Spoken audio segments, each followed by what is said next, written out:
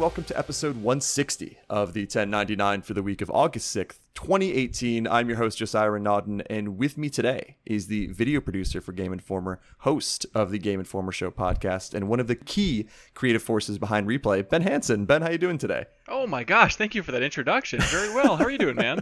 I'm doing great. I was telling you off air before about how far I go into certain research on LinkedIn, or if I find someone who has like a Wikipedia page, you're not going to be able to stop me at that point. I go way too far into that background. So intros are a real important aspect of this for me. And just off the bat, I've had a couple of Game Informer people on here before.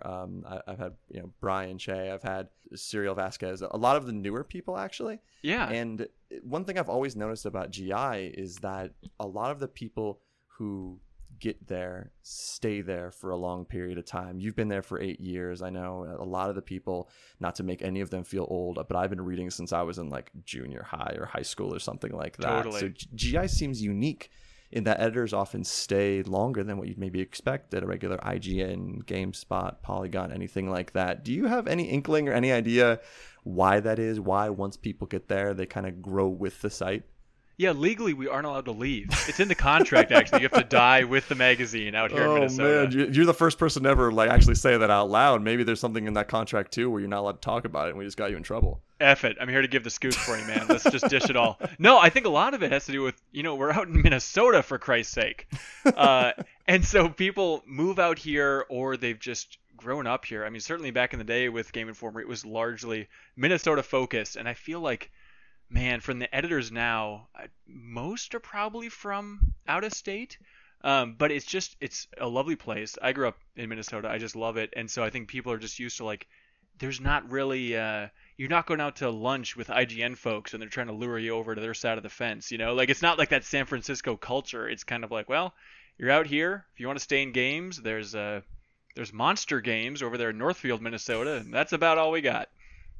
It's almost the ESPN Bristol mentality where they're not in LA or anything like that. They're in the smaller section of like, hey, you move here and you kind of just stay here. You're not going to, like you said, get poached by other places. This is the spot. And if you like the area, it makes a lot of sense. Totally. And you mentioned, people like those names have been around since your childhood if you've been reading Game Informer. And that's always those haymakers that I always forget about. But like when people talk about loving the magazine, literally they say, I grew up reading every one of Andrew Reiner's reviews. Like, there is a deep commitment to that magazine that's always amazing to hear about, and it's so much fun. Like, it comes through just in shocking little ways, which I always feel like is so exciting, and I hope we convey it to the outside world a fair amount. But a recent example that I'm just in love with was when the Super Nintendo Mini came out. Why am I blanking on that name? Classic Mini? Classic Mini? Yeah. Classic was the first thing that came to my head. The good new one. When that thing came out, and like one of the games in the bundle obviously was Star Fox 2, and then we literally were sitting around in a group and we're talking about like, oh, should we review Star Fox 2? Like, what do you do with Star Fox 2? And then there was an honest discussion about, oh yeah, well I think Andrew Reiner reviewed Star Fox 1 for the magazine. It'd be kind of cool to have him review Star Fox 2. And it's like, what the hell? What other outlet has that opportunity of like, oh yeah, the guy's still here. He's still reviewing games, ready to go. Well, that's one of the crazier parts and a huge benefit for Game Informer, because I freelanced at IGN and GameSpot for the longest time, and no one ever had any idea who was reviewing those games. They immediately in the comments said like, oh, GameSpot hates Sony, or IGN hates Microsoft, because they can't separate the person from the outlet at large. And for you guys, it's almost approaching the giant bomb waypoint sort of model where people find specific editors they like and they stick with them. They are able to more closely match their likes in terms of genre, in terms of gameplay style with what this editor is like. So, for you, do you think that's a big advantage you guys have, that you can kind of help people nail down which editor shares their interests and then they'll stick with you longer term than just a regular website? God, I hope so. I mean, that's always the ideal case, and that's how you would like to see it I mean, but as somebody who has TweetDeck open all day with just Game Informer as the search, I don't think people are as inclined to understand the intricacies of who's reviewing what game as you might think. But yeah, definitely. I think like the Game Informer show, the podcast helps get those distinct personalities out there. While they'll say, "Oh, it's a JRPG," I'd imagine Kim or Joe are going to have some deep thoughts on that. I look forward to figuring out what they think about this game in particular. So I would certainly hope so. And the more we can kind of make that clear, but it's always difficult outside of just spending a lot of time with the Game Informer community. I don't know. Do you have any thoughts on how you better convey that? Like the easy solution is, all right, we're going to make a little 3-minute YouTube video where it's going to be, hey, here's Kimberly Wallace, and here's the games she likes, and here's her favorites. Follow her reviews if you want. Like there's no, I wish there was a more boilerplate like one-stop shop for learning those types of things other than just, hang out in the community, soak in the content, get a feel for it. Oddly, I feel like it almost has to be through video or podcast because I don't think at this point, I think readers are not programmed to look at who wrote the piece before they start digging in. First off, they're going to scroll all the way to the bottom and they're going to see what the score is. 100%. Then they're going to read the last paragraph. And then if they're angry enough, they'll probably start reading certain points so they can angrily tweet about it. Or let's go positive for a second, which I normally don't do. If they really love the fact that this person loved the game, they'll read the entire thing to be like, oh, I agree with this, I agree with that, even though the game's not out yet and I haven't played it, but I assume I'm going to agree with that. Mm-hmm. And I think when you have the, if you're going back to the Giant Bomb example, when you have those quick looks where you start getting to really understand the personality of those people, or any of the live shows where they're seen on camera, suddenly you start getting invested in that person above that site. And then you might actually follow it forward and do the whole like, okay, cool. I now know I like Brad Shoemaker's opinions, or going to Waypoint. I like Austin Walker on podcasts. I'm going to seek out his stuff. And, even though Twitter can be a tire fire, I think that you subscribe to these certain feeds and see all of these people's opinions, and then they will post their links to their reviews. And then instead of just visiting the Game Informer homepage, they'll be following Ben Hanson, and Ben Hanson posts this thing about, hey, here's a video I did, or a review I wrote, or a review that I like, and they'll follow that. So maybe having these social channels allows you to kind of stand out and get people more invested in the person rather than the site. Right. And my favorite type of tweet, if I ever see a tweet from any outlet, from anybody, because I love following game stuff as well, anything where somebody tweets out and says, hey, like, I'm really proud of this, I will immediately click through that link. Like, even if it's a topic I'm not even that interested in, just having that little extra layer of context, I'm just right there. And I feel like that's the best case scenario, just talking about gravitating towards personalities for any site, is something that happens a lot for me with Giant Bomb. I'm a big fan of Giant Bomb. I know you are as well. I really enjoyed your interviews with basically everybody at Giant Bomb. I think even the janitor at this point, but it's all great. It's all close. Great. I'm trying. The janitor's actually one of the harder gets, but I'm still working on it. I understand. It's a messy place. And so, no, just like, when you're hearing about a new game on the horizon, you're playing some new game, and then you find yourself thinking, like, I wonder what Gersman thinks about this thing. Yeah. I'm really looking forward to the next episode of the Bombcast because I really want to know. I'm still frustrated that I don't know what he thinks about, like, Harmonix's amplitude on PS4. It's like I never really had a concrete take, and that's kind of in his wheelhouse, and I'd love to know those specific things. So when you're daydreaming about what other people think in the games media, that's how you know you got somebody hooked. Yeah, that might mean you're too deep, which, if it helps, I'm in the exact same part as you, so I'm not judging you on that. I do love that idea of when you see someone on Twitter say, hey, this is something I'm genuinely proud of, because let's be honest about people who are creative, they usually hate everything they do. Sure. It's usually like, oh, this is trash, this is trash, this is trash, and then it finally comes out and it's like, okay, this is just trash, like just not trash enough that I can actually release it to the public and not hate it.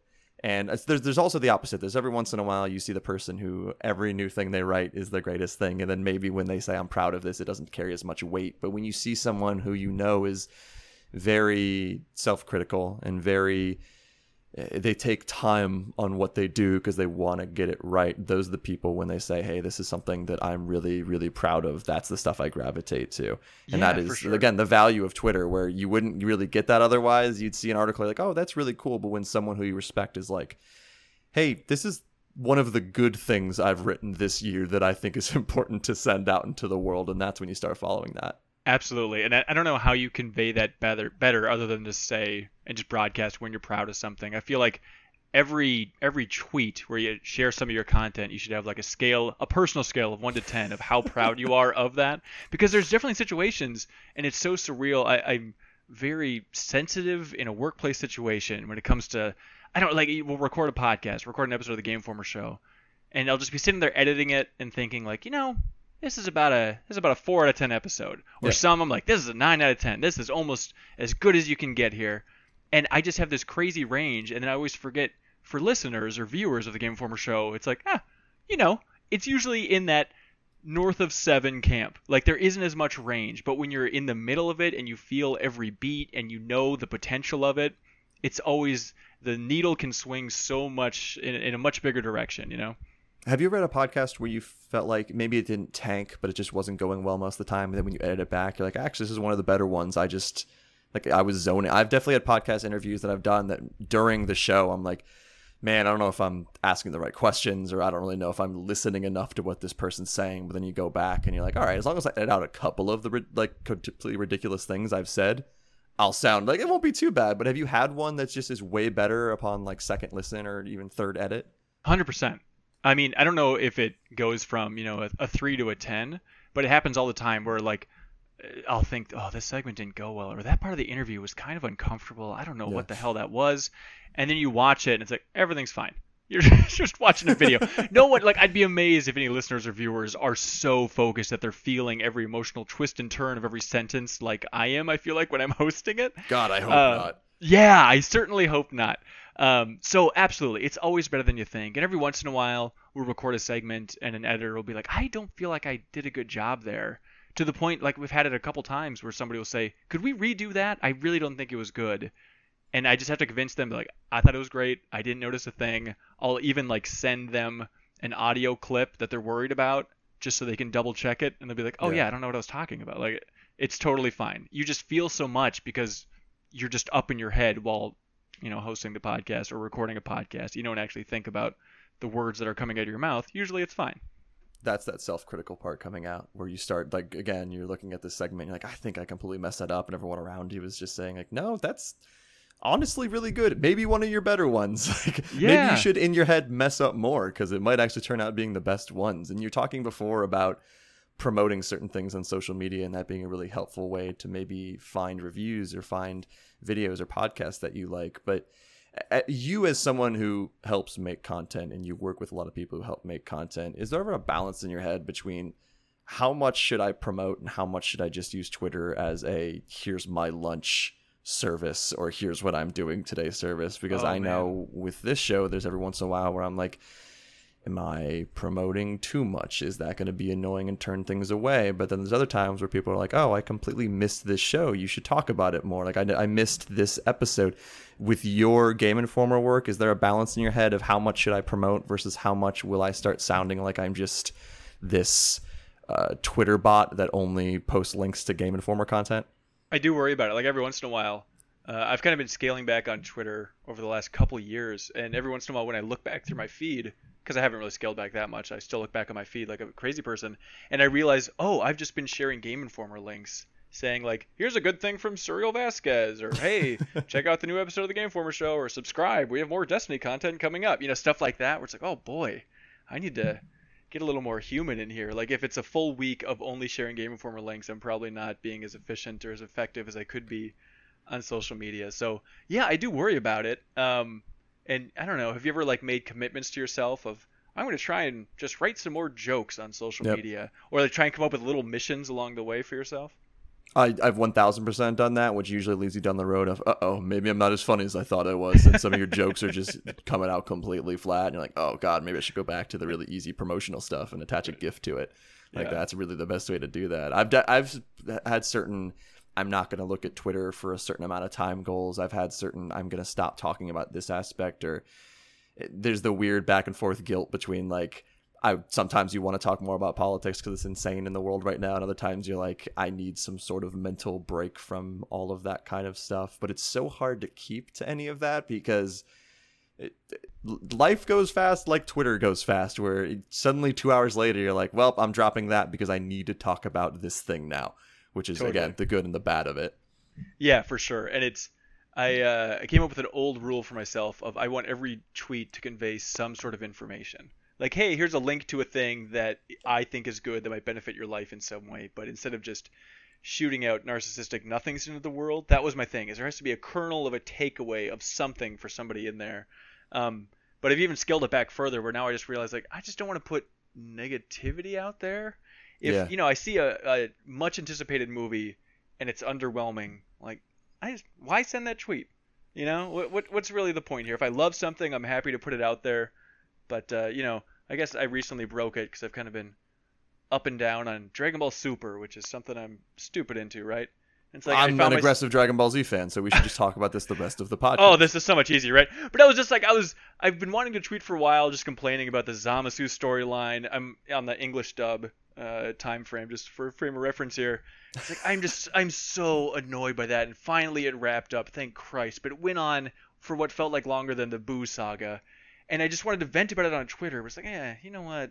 There's no point. Let me just talk about the episodes that I like that crazy Dr. Slump crossover. That was the best shit they've done in a long time. Or the fact that suddenly Brawly is canon. Like, what is it? So my main concern with the Brawly movie was like, oh god, are they bringing back the green giant, weird, insane Brawly from the third Brawly movie? But instead they're like, we're just gonna take a mulligan on Brawly, and we're going to make him like essentially the same story, but now everyone's way more powerful, and now he's actually a part of everything. Dragon Ball Super is weird. I'm such a big Dragon Ball Z fan, and I would think I would be way more into it, but there's a certain, and this is going to be the weirdest comparison I make. In clicker games like Cookie Clicker, where it starts out with like 1, 2, 3, and then you go higher scale where every time you click it's 5, every time you click it's 10. Naturally, yeah. And then the scale gets so weird that you can't keep track of anything and nothing really means anything anymore. That is Dragon Ball Super when it comes to power levels and transformations.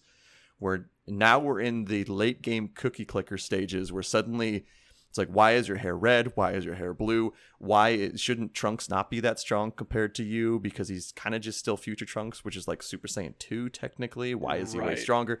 And my brain starts melting as I start watching it. But then they come in with a haymaker of a comedy episode and remind you that like, hey, don't take this crap too seriously. Because you do start to like lionize the past a little bit too much, thinking about Dragon Ball Z in general. And it's like, yeah, it's silly, it's absurd, but it feels like what I love about Dragon Ball is there are rules to the universe, and it seems to play by these set rules. And it's just so much fun to have clear rules in the universe, and then an ongoing saga that lasts for so many years. Yeah. And with Super, I just felt like I had to let a lot of that go and just realize it's a comedy show. It's fine. I think the humor is on point. It's just incredible. But in terms of the drama, I'm never really going to care. I care more about when they get a ring out in that first world tournament. Universal tournament. Like, that was a fun rule set again compared to Zamasu. It's like, oh, good Christ. Yeah, I just don't care what you think about mortals, dude. Bizarre retread of just who's going to be more powerful in a way that's not as interesting without this additional rule set. Before we move on from Dragon Ball Z, which again, this could be the whole podcast, stack rank the Dragon Ball Z saga. So we got Saiyan, we got Frieza, we got Cell/Androids, we got Boo. What's the best? Okay. This is sad, but I did a lot of mooching off my friends and watching a lot of Dragon Ball Z at their place, like, for weeks on end, to be like, I can't go home because I need to watch all of the Android saga over at my friend Ronnie's place. And so when I finally got cable at my parents' place, it was right when the Boo saga started. And I since, went back and watched it all, but like before that, but I have a sweet spot in my heart for like the dumb Saiyaman era and going into the Boo saga. And I know it's long and it's ridiculous, but because that was the first time I was able to like consume it in my own home, I love the Boo saga. I love Mystic Gohan. I love all that stuff. That hurts. I know. It's silly. I know it's unpopular. It's definitely unpopular. I'm not going to say it's wrong, but it's approaching objectively wrong. It's the Boo saga it's a sort of silly that took me a while to warm up to. I still think it's good, but for me, it's Cell/Android saga, then it's Frieza, then it's Saiyan, then Boo at the bottom. But totally, look, that's the very logical choice. I will never argue that you're incorrect. But in terms of like the ones that I find the most nostalgia in, it's that. And I know it's silly, and I shouldn't support it that way. But I do think like, okay, even before Boo really takes off and really starts dragging out, I think the best fight in all of Dragon Ball Z is the Goku versus Vegeta in the Boo saga. Vegeta's good. It's really good. The Majin Vegeta shot alone, where he just blows up the stands and then gives Goku that look, and then transitioning to that fight. Like that fight, I think has the best choreography and just animation in the series in terms of the fight aspects. I rewatched it recently, and it's just incredible. Like those slow motion shots where they're just like launching themselves off the ground with these little subtle moves and just focusing on every detail of their limbs. Just the best. I think it took me so long to warm up to the idea of a villain like Boo, who's just that ridiculous and childlike, that at the start I was already like, I'm so out. But then now that I watch it again, I'm starting to get better. But I also understand having nostalgia for something that might not be the best, but it doesn't matter because you have nostalgia. Like I think Metal Gear Solid 2 might be the best Metal Gear Solid game. Correct. Or let me rephrase that. I think it might be my favorite because it's the first one I played. So that's when the magic moment happened to me where I'm like, oh, this is not just a regular stealth game. This is a batshit crazy anime drama that also has stealth in it, and that's why there's this really large place in my heart. And like Final Fantasy VIII, I've talked too much about how I think that's the best Final Fantasy, but it's because it was just played at this certain time in my life where it means more. And there's, I think, a lot of games like that in series where you play them maybe at the most influential stage of your life, and I think a lot of that is if you start playing games around like between like 8 and 13. Those are the ones that always will stick with me somehow the strongest. As you get into high school, you still love games, but these very developmental stages of your life, when you find a game that connects with you, it becomes almost a part of your upbringing. So let's say if someone's talking shit on it, like if someone's like, I hate Banjo-Kazooie, I'm like, you're wrong, and you're saying you hate me, because that was a big part of my life at that time, and I would assume that's why the Boo Saga is up there for me. It could be. Yeah, it's interesting. I was just thinking about music and being nostalgic over music a lot this weekend, and you're right, that 8 to 13 window for games, and then I feel like for music it's 16 to 18 years old is where I'm locked in. It's weird how different mediums have like their timestamp era in your personal life.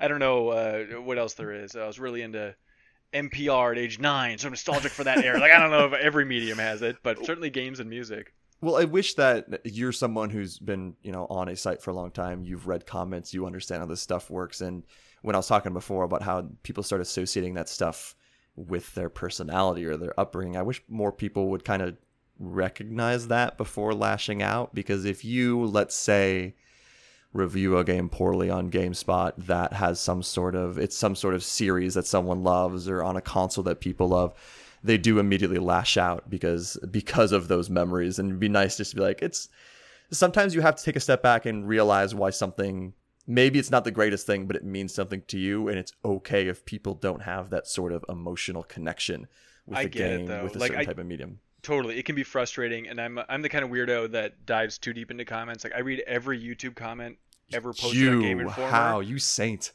It's so much fun though. Like it's soul crushing, especially during Pride Month, but it's just soul crushing in general. Yeah. But when I built that channel up from nothing, like it's so awesome to see like, oh, someone commented on this video from 6.5 years ago that I was really proud of, and they appreciate it. And so those little nuggets make up for just an avalanche of garbage in there. But I totally understand it because, growing up I was a big GameSpot fan. And to the point that I remember this was like, I was graduating high school around this era, but I remember when Greg Kasavin reviewed Final Fantasy 12, he gave it a 9. And before I'd even played the game, I was like, that's outrageously low. I think Famitsu gave it like a 40. That's offensive. And I like wrote him an email. I don't think I was a full-on dick, but I was like, like that internet partial dick, 60% dick type of tone. Yeah. And I sent him one of those emails of like, well, I don't know, this 9.0, I think you're not doing its service. I hear it's really great. I think you messed up in your review, all this nonsense. And now the joyous part of being in the games industry is I get to apologize to Greg's face and say, I sent you this email a long time ago. Just want you to know that I was a complete asshat. You're welcome to give Final Fantasy 12 a 9, which is a great score for that game in retrospect.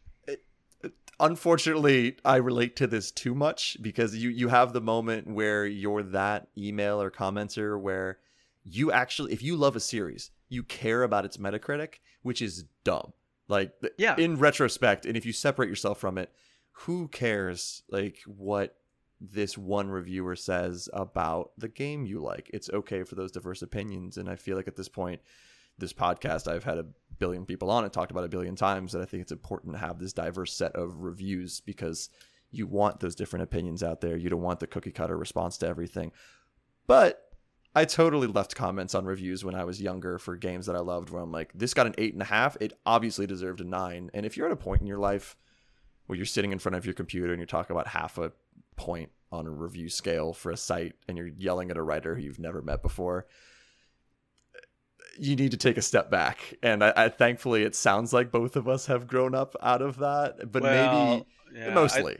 I'd like to say yes, but you have no idea how much conversation there always is in the Game Informer office of, like, I don't review games. I've never reviewed a game. I don't want to. I'm happy just to talk about them and not have to really comb through every single feature in detail on those things.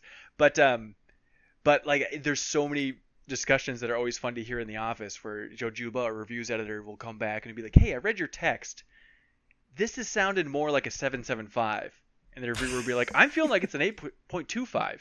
And then it'll be an hour-long argument about those little details. So I totally hear it and understand it when the community also wants to argue about the 0.25 in the scale and what it's ultimately worth and how the text reads. And there's a ton of debate of that internally, and it's still fascinating to hear in your workplace. It's so crazy too, because like, what really is the difference between like a 7.75 and an 8.25 in terms of quality? Like, not too much, but the actual perception of that when someone sees it, because one says 7, one says 8, is so vastly different. 100%. It's huge. And it's weird when you start playing those numbers, because I believe that review scores are totally fine. I value them as someone who maybe you don't have a lot of time. You don't want to read a full review. You're like, I want this game.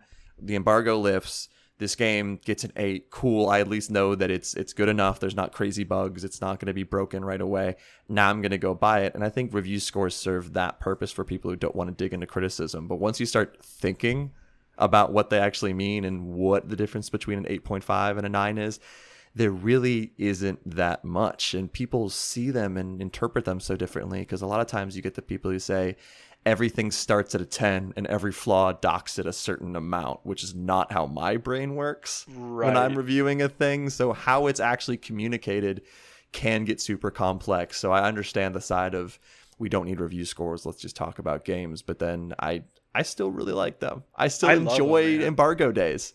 Totally. I love them, and I love the fact that my brain has baked in like old review scores from GameSpot, or sometimes I feel like, just because editors are cranking out so many reviews, but sometimes I feel like I remember our review scores better than the writers who wrote the reviews. Yeah. I really enjoy that aspect. I love just having that concrete number locked down for a game moving through all time, you know? It's so crazy. I used to be able to just like have friends go into like a GameStop with them and point at a game and be like, that Metacritic is an 83, that one's a 78, that one's a 64. And like, the fact that I ever had that information makes me feel like I probably could have had a better use for my brain real estate, but that's how that follow your for me. passion, Josiah. Just follow your passion, man. You got it. You're what exactly a where you need to stupid be. passion for me. I don't know. That one's pretty dumb. Like, yeah, maybe second I should thought, have don't taken follow a your different passion. road. Yeah, in that case, maybe don't follow your dreams and your passions, because you're wasting time in that way.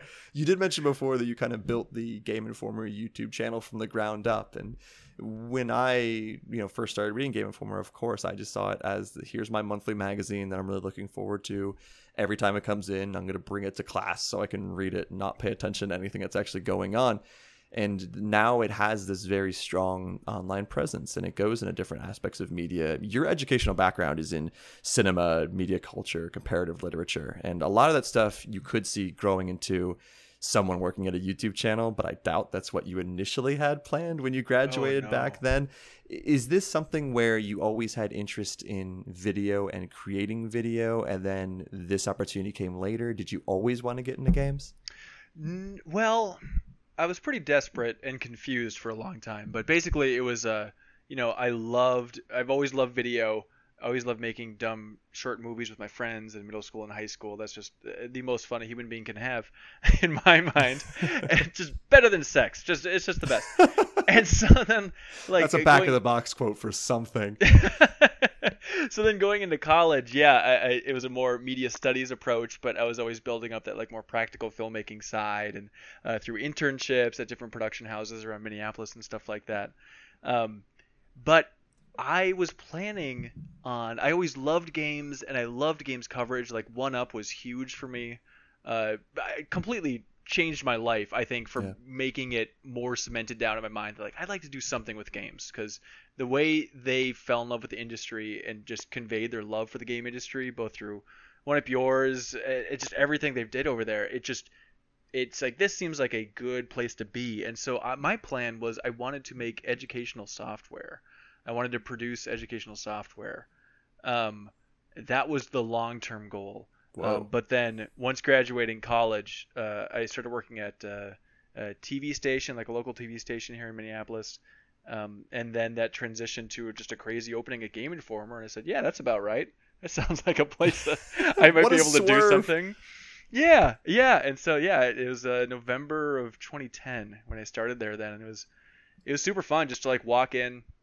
And it's rare, I feel like, to walk into a workplace just nervous as hell, obviously, but just realizing that, oh, I can help in some very tangible ways here. Yeah. Just simple stuff like I was the first video person there. And so it's like, oh, here's how we can change this workflow. And whoever ran this camera last for an interview, like the settings are just all over the place. Was it Dan Reichert? It rotated through. Dan did a lot of early video for us, yeah. But even worse, I think, for editors is I think they used to like rotate through where it's like, all right, Dragon Age 2 cover story trip. Tim Turry, who's at Capcom now, but it's like, Tim Turry, you can run the camera on this one. And so it's just like this rotating lightning bolt of anxiety for editors of like, I don't know, just scrambling through the instruction manual of like, how do I make sure this records? How do I not blow it with audio? Yeah. So it was just amazing to walk in and be like, oh, I can do this. I know how to do this stuff. I think I can rest at ease knowing that I'm actually having a tangible impact, and I feel like a miracle worker when I can crank out a video tour of Bethesda, you know? It was like, they're like, what magic is this? How did you actually make a video happen that, has cuts and exciting music? What's going on? Totally. Like, it was amazing where early on, the first cover story I went on was the Skyrim cover story trip. And like, I remember producing that tour of Bethesda Game Studios, and my boss, Andrew Reiner, was very sweet. And he's like, this is the greatest video we've ever done. This is the greatest video we've ever done. Oh, that has to feel great. It was amazing. And like, personally, it's like, oh, I'd give it about a 6.5 out of 10. But great that like, this is the bar we're working with here. This is going to be great. What sort of tools did you know coming in? What have you learned since? Because so many people, whenever I bring someone who does video on, whether it be for a site like yours or YouTube or anything like that, they're kind of the, where do I start and what's actually valuable to learn? What should I invest in right now? So what do you feel like got you the job, and what have you started investing in more as you've gotten further in the job? Interesting. Well, since high school, I was a Final Cut man. Like Final Cut 7 in particular, it was just my jam. That was my career. That was everything I knew.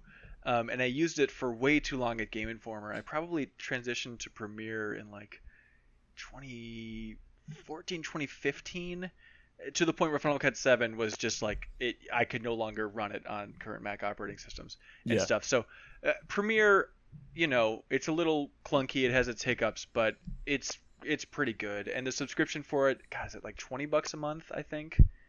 Oh, geez. It still seems like a lot. But I'm sure there's trials out there and stuff. And in terms of just a good practical workhorse editing software, it's a good place to start. But if you don't want to pay for that, I mean, there's some cheap workarounds no matter where you're looking. And just, I'm still amazed that we're recording this in Audacity, which is free. We use OBS at Game Informer, which is free. I mean, Elgato hardware is so cheap. Like, there's really no excuse not to dive in and start tinkering around with, you know, game media. Especially when you're just at the stage of, how do I get started? That's when you can use stuff like for audio Audacity, or use these tools that might be cheap one-time purchases. Or, you know what, there's friends out there who are like, hey, I'm not using this certain software, let's legally let you use this, or something like that.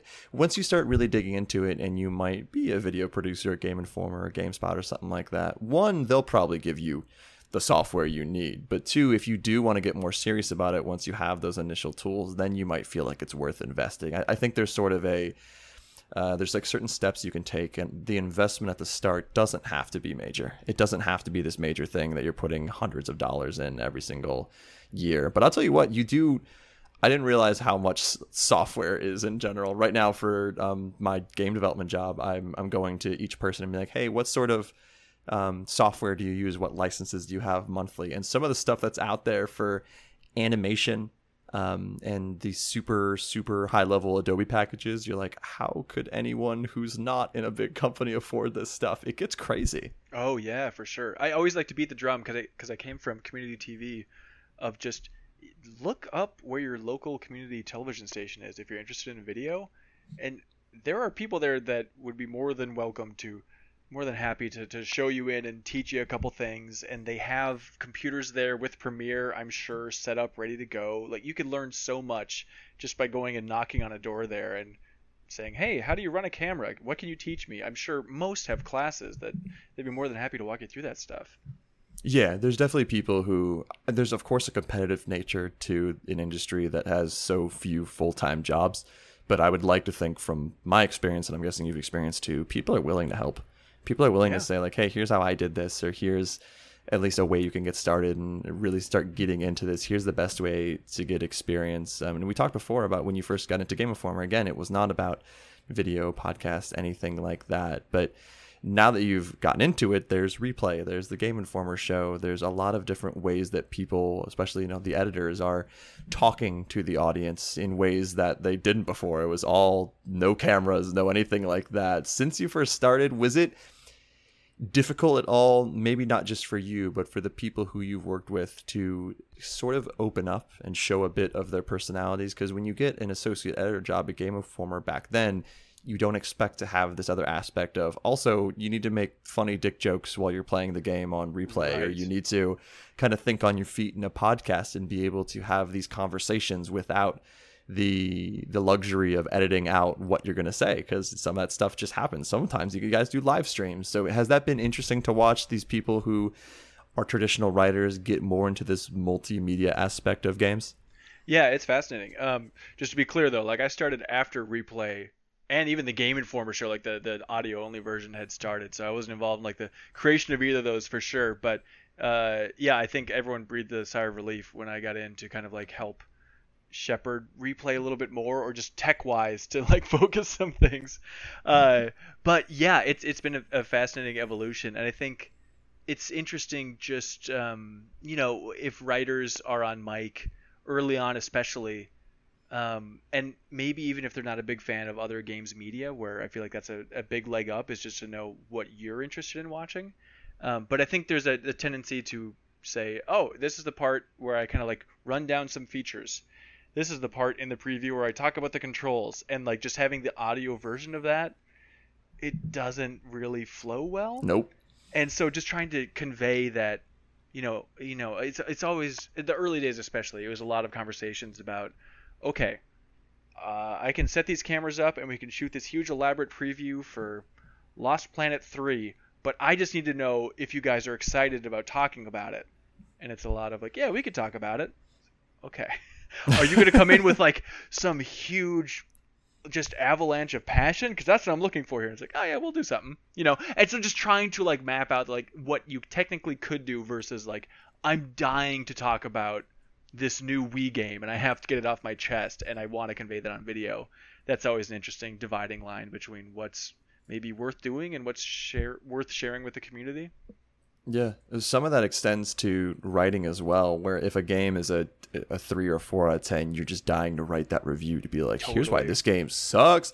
And same way, if it's a 9 out of 10, you're like, here's why this game is extremely important and you should play it. But if you're writing that 6.5 out of 10 review, those are the hardest ones I ever wrote in my life, because you end up coming to the same conclusion of, this is fine. Like, this is functional. This works in some ways. I wish it took more risks. Or here's this one cool part that doesn't really see it all the way through. And the same, that is way more apparent in video, where you're just, again, not to keep using Giant Bomb, but if you have a 45-minute quick look on a 6 out of 10 game, or in their case, a 3 out of 5 game, you're just like, do I really want to invest 40 minutes of my time listening to someone say this is okay? That's not their fault. That's kind of the nature of it. So the hope is you can at least latch on to certain aspects that maybe do try something new. Like with a Vampire, it's one of those. I've been calling it Vampire, and no one on planet Earth knows. Don't worry. It's a complete I feel like the devs have not even said. They're like, we're just going to let this debate keep going. But that's Aren't we mysterious? Oh.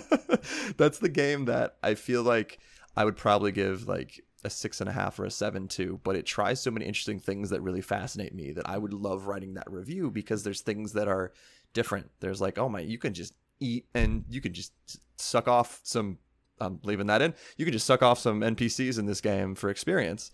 This is turning into All Systems Goku very quickly, by the way. Yeah, that was unintentional. And get experience out of these people who are quest givers, or at least these massive dialogue trees, and remove them from the game. And that's super interesting in a dialogue heavy game. And sometimes the combat is not as exciting, and I wouldn't love to talk about that aspect, but it's fun to have those games that at least reach for something that might not go all the way, but you can at least be like, here's this thing that other games should try and perfect later. Here's the kernel you should care about. Yes, for sure. And you're totally right. On video, saying something is fine is such a bummer. But when, the game's scoring like a 7 out of 10, and it's like, hey, let's get on the podcast to talk about it. And, you try and have a little coaching session, not coaching because that's derogatory or something, or demeaning, but you just have some conversation about like, hey, what are we going to talk about? Like, what's interesting about this game that we can really hinge a conversation around? And if the person's like, it's just fine in general, I don't know. It's tricky, because then it's like, well, is there some aspect, like, does the music suck? Is the music fun? Is there some fun conversation we could wring out of this game without making you feel disingenuous? I don't want, a wrestling character getting behind the mic and talking about, the UI in this game's garbage or something. It's so tough to find that line between trying to make it entertaining to talk about when it's just a fine experience.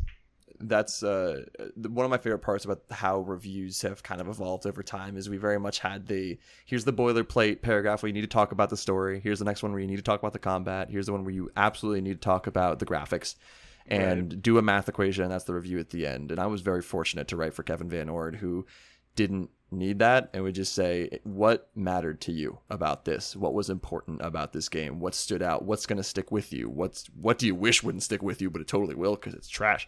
And like, that's the same thing that you're talking about there, where you don't have to talk about every aspect of a game in a review or in coverage. You just need to talk about the stuff that really matters. If the music is just like, oh, I barely noticed it, then you don't need to write 200 words about how you barely noticed this music. And I think that's something that luckily we've been able to kind of evolve and be like, okay, people have seen so much video of these games before they come out. You don't need to describe every single pixel or how it exactly plays or 100%. Every sequence. It's out there. And that has to be interesting for Game Informer too. When the earlier days, I would just stare at these screenshots with a magnifying glass and be like, oh, that's cool. That's awesome. I'm so excited to actually see what this thing looks like in motion.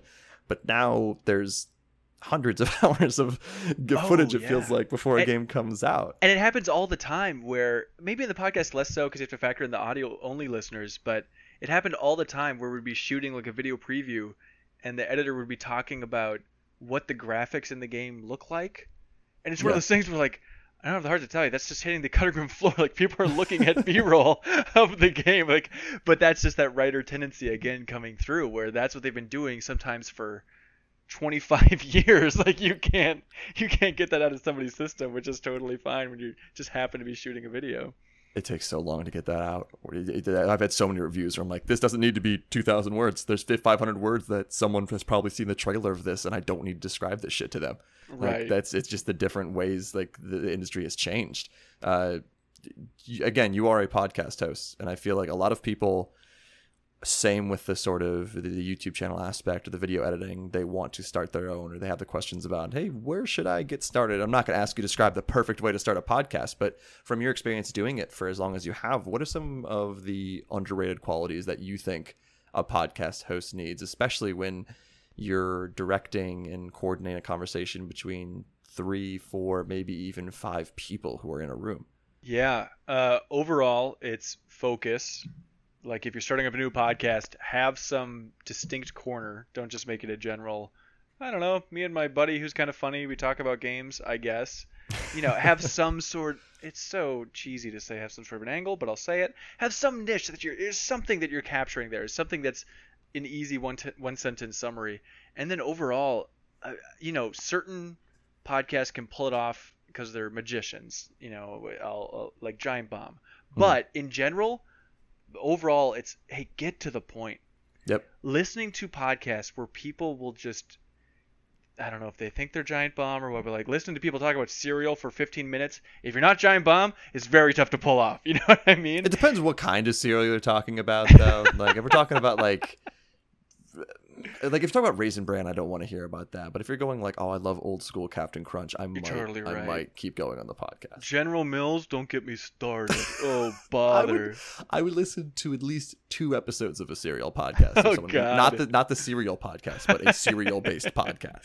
Right. But yeah, overall, it's like, especially if you're you have a focus for the podcast. This is just personally. I love podcasts, listen to so many podcasts. I always appreciate when people just get to the info, to the good takeaways. Like in the last year or so, I've really got into Easy Allies. And I feel like they do such a good job of that, of just, they love the game industry and they just dive right in. It's not 20 minutes of how was your week? How's your roommate before talking about games? They just dive right into the part that's fascinating. You have to be, like you said, a specific type of podcast group to pull it off. If you're not Giant Bomb, if you don't already have this established interest in your life beyond the games, then you can't start a podcast and have, here's the 20-minute section called How Was Your Weekend? Like, well, I went to a bar with friends. I had this exact drink. We played darts. It was great. And like, no one cares about that. But also, I think at this point, because it is a crowded field, you can't really just be new person on the scene who's like, here's my podcast that starts with gaming news, that moves on to what we're playing, that ends with emails or what's coming out, and that's it. Because I think for me, the rule of thumb with all content, especially in this industry, is if you remove yourself from that piece of content, would you listen to it? Like if you just happened upon this, would you listen to it? If the answer is no, then why would anyone else listen to your shit? 100%. And it's hard. Because you have to be sometimes very honest with yourself, which no one loves to do. But with podcasting, you need a hook. I think listen is maybe the best advice than what you said earlier, where especially with an interview show, sometimes you just have a list of questions and you're so dead set on asking them that you don't realize that the best conversation that could have happened was the one where you stop looking at your notes and you listen to what that person said and you're asking the follow-up question.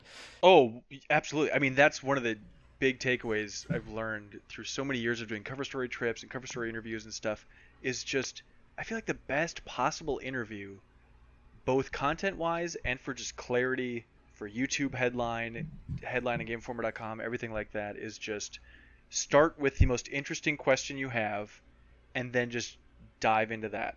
So start with the biggest thing that you want to know and then just follow-up question upon follow-up question based on their answer. Like just make it this weird upside down pyramid, you know, instead of just a wide-ranging interview where you're dabbling on everything. I want focused content. I want to know when I'm going through the YouTube app on my phone late at night, if I tap this video, what will I know coming out of it? What info can I take away? Instead of just the past, present, and future of the Metro series. It's like, I'm not going to fucking tap on that. Yeah, I mean, it's like, I think it really depends on, I think in a lot of cases with games media YouTube channels, you do want that just direct info. Like, I'm looking for this thing. Don't let me dig through, like you said, this full story, the origin point, where this person went to high school to learn why they're making Metro. Like, I want to know what the new aspects of the Metro game are. I think there's some value to, again, I will use the most popular podcasts I have are the ones with the Giant Bomb people where we talk about everything because people just want to hear everything about them. Totally. But you have to, it's a pick and choose kind of thing, right? Where sometimes I have full-blown conversations about different aspects of media with people who aren't Giant Bomb, but I think we can have great conversations about that stuff. So it's all a balancing act, and I think the more you'll kind of figure it out once you start going into it if you're listening to this and you want to do something like that. But yeah, make sure that if you have notes, I always have notes because I'm terrified of just going to a point and being like, I have no idea what to talk about because I have a complete brain freeze, and you need some sort of reminder. But you also have to remember that your audience doesn't have your notes in front of you, so you might go on this incredible tangent about Dragon Ball Z, and you might bring this point where people are like, oh, you need to ask a follow-up to that point, but I'm looking at my notes about how, like, ask him the question about underrated qualities for a podcast host, and I completely missed this avenue we could have taken, and suddenly we're in this weird zone, and we're like, now everyone's confused, and that happens so often with podcasts, and it just happens with practice. Oh, absolutely. You rarely regret going for a follow-up question and just digging a little bit deeper. Like what happens, I think, a lot too, I've seen in interviews is anytime you're nearing a more sensitive topic or a more emotional topic with a game developer, people will ask the one question and be like, well, I asked it, time to move on. But if you just slow the tempo down, and I think a lot of this comes too from uh, being a video editor and just having to hear myself so much in the interviews, and then as I'm editing this content throughout the month before we put it up, and just realizing like, why didn't I ask a follow up there? I Yep. didn't know what they made some reference to some topic that I don't know what it was, and I didn't ask what they were talking about, or they were still vague and I didn't have a concrete answer, and I moved on, and I just regret it. And that kind of like, just rehearsal and just hearing yourself again and again not take those opportunities, it just cements that point home even further of when you're in the room, take advantage of what's in the room. What is that person saying? How can you get more clarity for your audience based on what they're saying? Don't be scared of follow-ups. You can always get back on track. It's always worth taking that flyer on. Yeah. Okay, that part was interesting. He might, or he or she might not have this amazing well of knowledge on this follow-up question, but let's just try. And guess what? You can cut that shit out later. Not if it's live, that's a different game. But most Yes. cases, if something leads to nothing and suddenly you go off track, you can cut that part out. No one's going to be that angry. You can always get back to the original track, the original type of interview, but also don't go into an interview thinking it's going to go a very specific way, because that's boring as shit. Like, you Yes. better hope it goes into, again, weird Dragon Ball Z conversations or weird Metacritic game conversations. That's how a lot of that stuff goes. Right. What's tough about like cover story trips in general with Game Informer is, every month basically our site rotates as we jump from game to game to game, which is an amazing gift just to have this constantly refreshing, Eye of Sauron from us of like, yeah, we just did Destiny 2 Forsaken. Like, last thing we did with Destiny was Rise of Iron. We put it on the cover.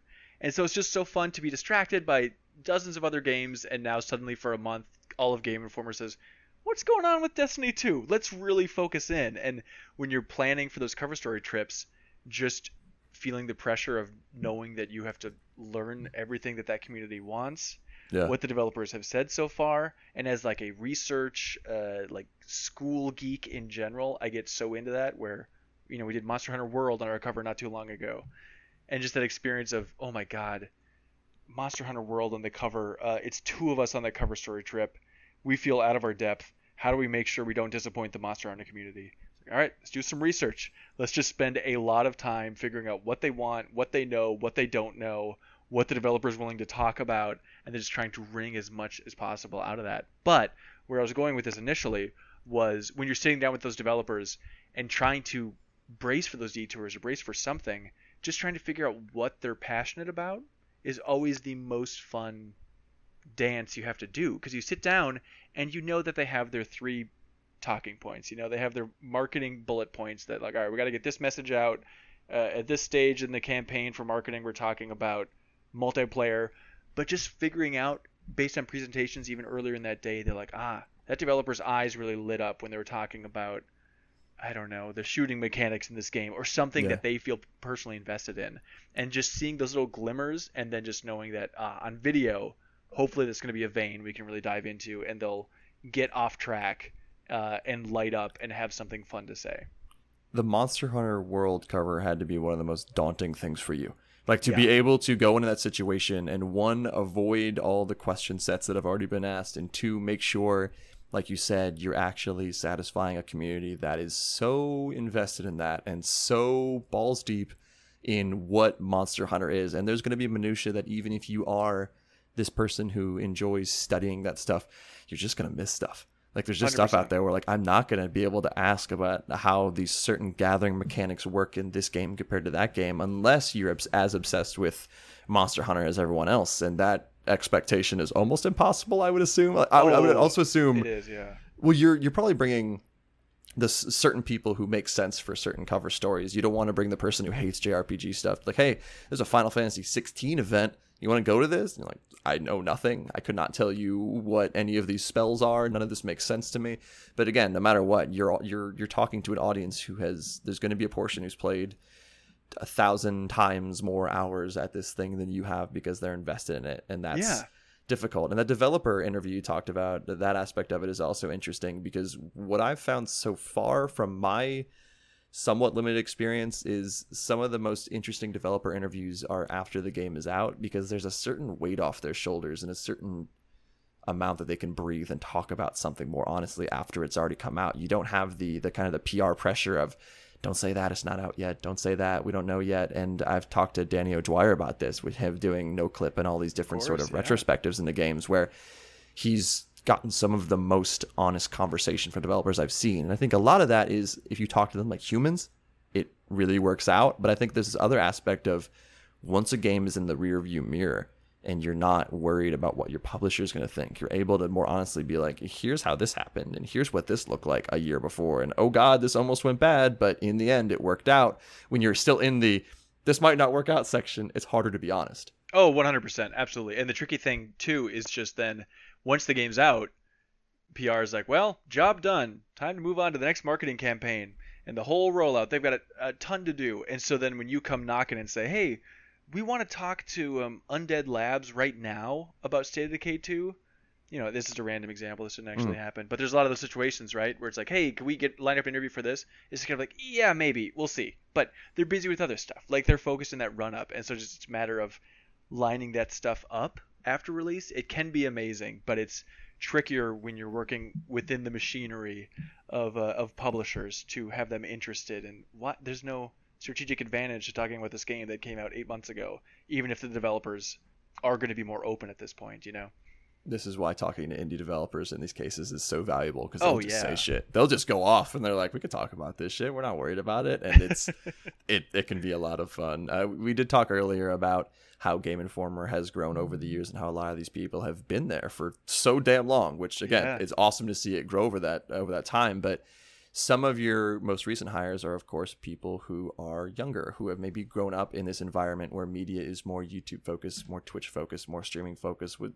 Of course, you're not the top of the top person doing hiring decisions and everything like that. But in your mind, have a lot of these hires maybe be, of course, they're qualified people and they add a lot to Game Informer, but they also allow you to they're bringing this knowledge that you could never have had being in games media this long. So maybe they'll come in and say like, all right, here's how people consume games media on YouTube, on Twitch, and all these different services. Has that been helpful to bring these, maybe not calling anyone they're old, but younger people in who can help you, show you what games media is like now and incorporate that into the traditional aspects of Game Informer? Yeah, it's absolutely wonderful. I'm always relieved when we have somebody new coming in, like Soriel Vasquez is a great example not too long ago, and he's on the show.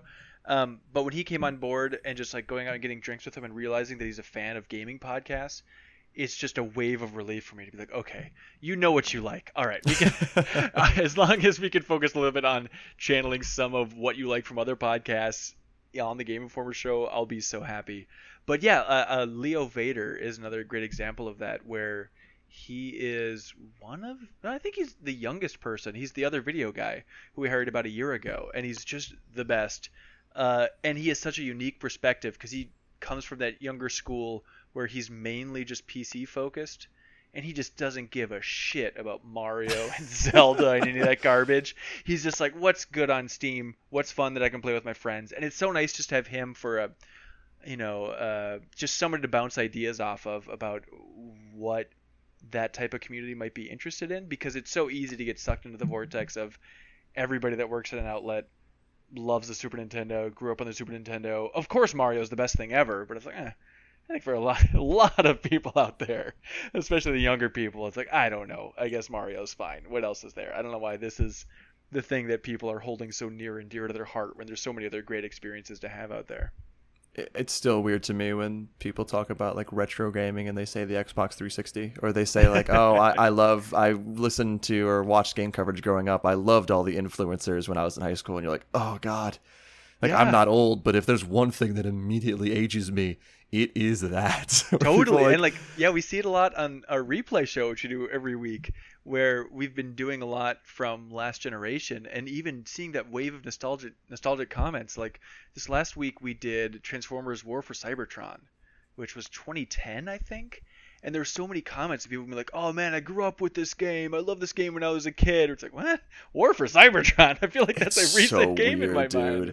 Like it, again, for me, it's like I have this very strong nostalgic sense for like N64, which is not old, but I thankfully played enough Nintendo and Super Nintendo when I was younger where I'm like, whew, okay, I'm not immediately seen as person who's like Halo 3, that classic video game. Like that's the grossest thing in my head right now. It's not their fault they're young. Well, yeah, okay, it's not their fault they're young, but still, it's so bizarre to hear stuff like that. The last thing, I set out a call on Twitter for listener questions. Got a bunch. And some of them we covered because one of the major themes was kind of this discussion about what tools are you using or what advice would you give, which I think you've done a great job of. But let's go through these 3 real quick that are super quick hit weird ones, if you're good with that. Love it.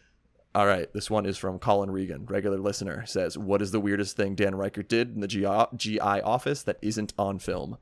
Isn't on film. God, that's a good one. I would assume there's some stuff that is insane. Most of it was probably caught on film. Look, Dan has this reputation for being a real wild man. Like every time we hang out, everyone's just like, "Oh man, I can't believe you can keep up with him." Like he's the biggest, sweetest softie in the world. You know, he's not a crazy person all the time. I don't know. Like when I think back, it was years and years of working with Dan. It was just a lot of him bugging people. You know, pranks. Well, less creative than pranks. Pranks are fun, but it's just a lot of like you working, and I have a tight deadline. I got to get this interview about Darksiders 2 up or some nonsense like that. And he'll just come over and just like stand by your desk and start, you know, poking you in the back or like just messing with toys on your desk and flipping things upside down. Just little annoyances like that. So eventually you have to scream, "Get the hell out of here, Dan!" It was a lot of those situations, less of him pulling off some fantastical stunt that just no one had a camera out recording it at the time. Who would have thought that this many years later he now has the foremost anime podcast in all the world? Oh my god, I want to fucking kill myself. After years of talking about, hey, no, Dragon Ball is actually like a very fun show. It's very good. I think it's right and kind of wrestling. It's 100% wrestling. You would love it, and just be like, it sounds dumb. It's balls and they go catch the balls. It makes me want to scream.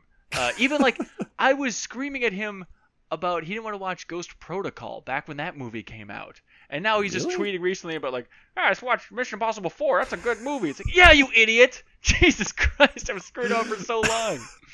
It's such a good impersonation. This is from Bob B. Backwards. Any plans for another Hanson Cork podcast, a follow-up to Twilight Highlight Zone, perhaps? Oh, wow. Interesting. Yeah, so with my coworker Jeff Cork, we had a series, I guess 2 is a series, technically, right? Yeah, I'll count it. Okay, all right. But we had kind of like a side podcast, which were super fun. And I guess it kind of gets back to that focused angle for podcast where this, I don't know if we were the first.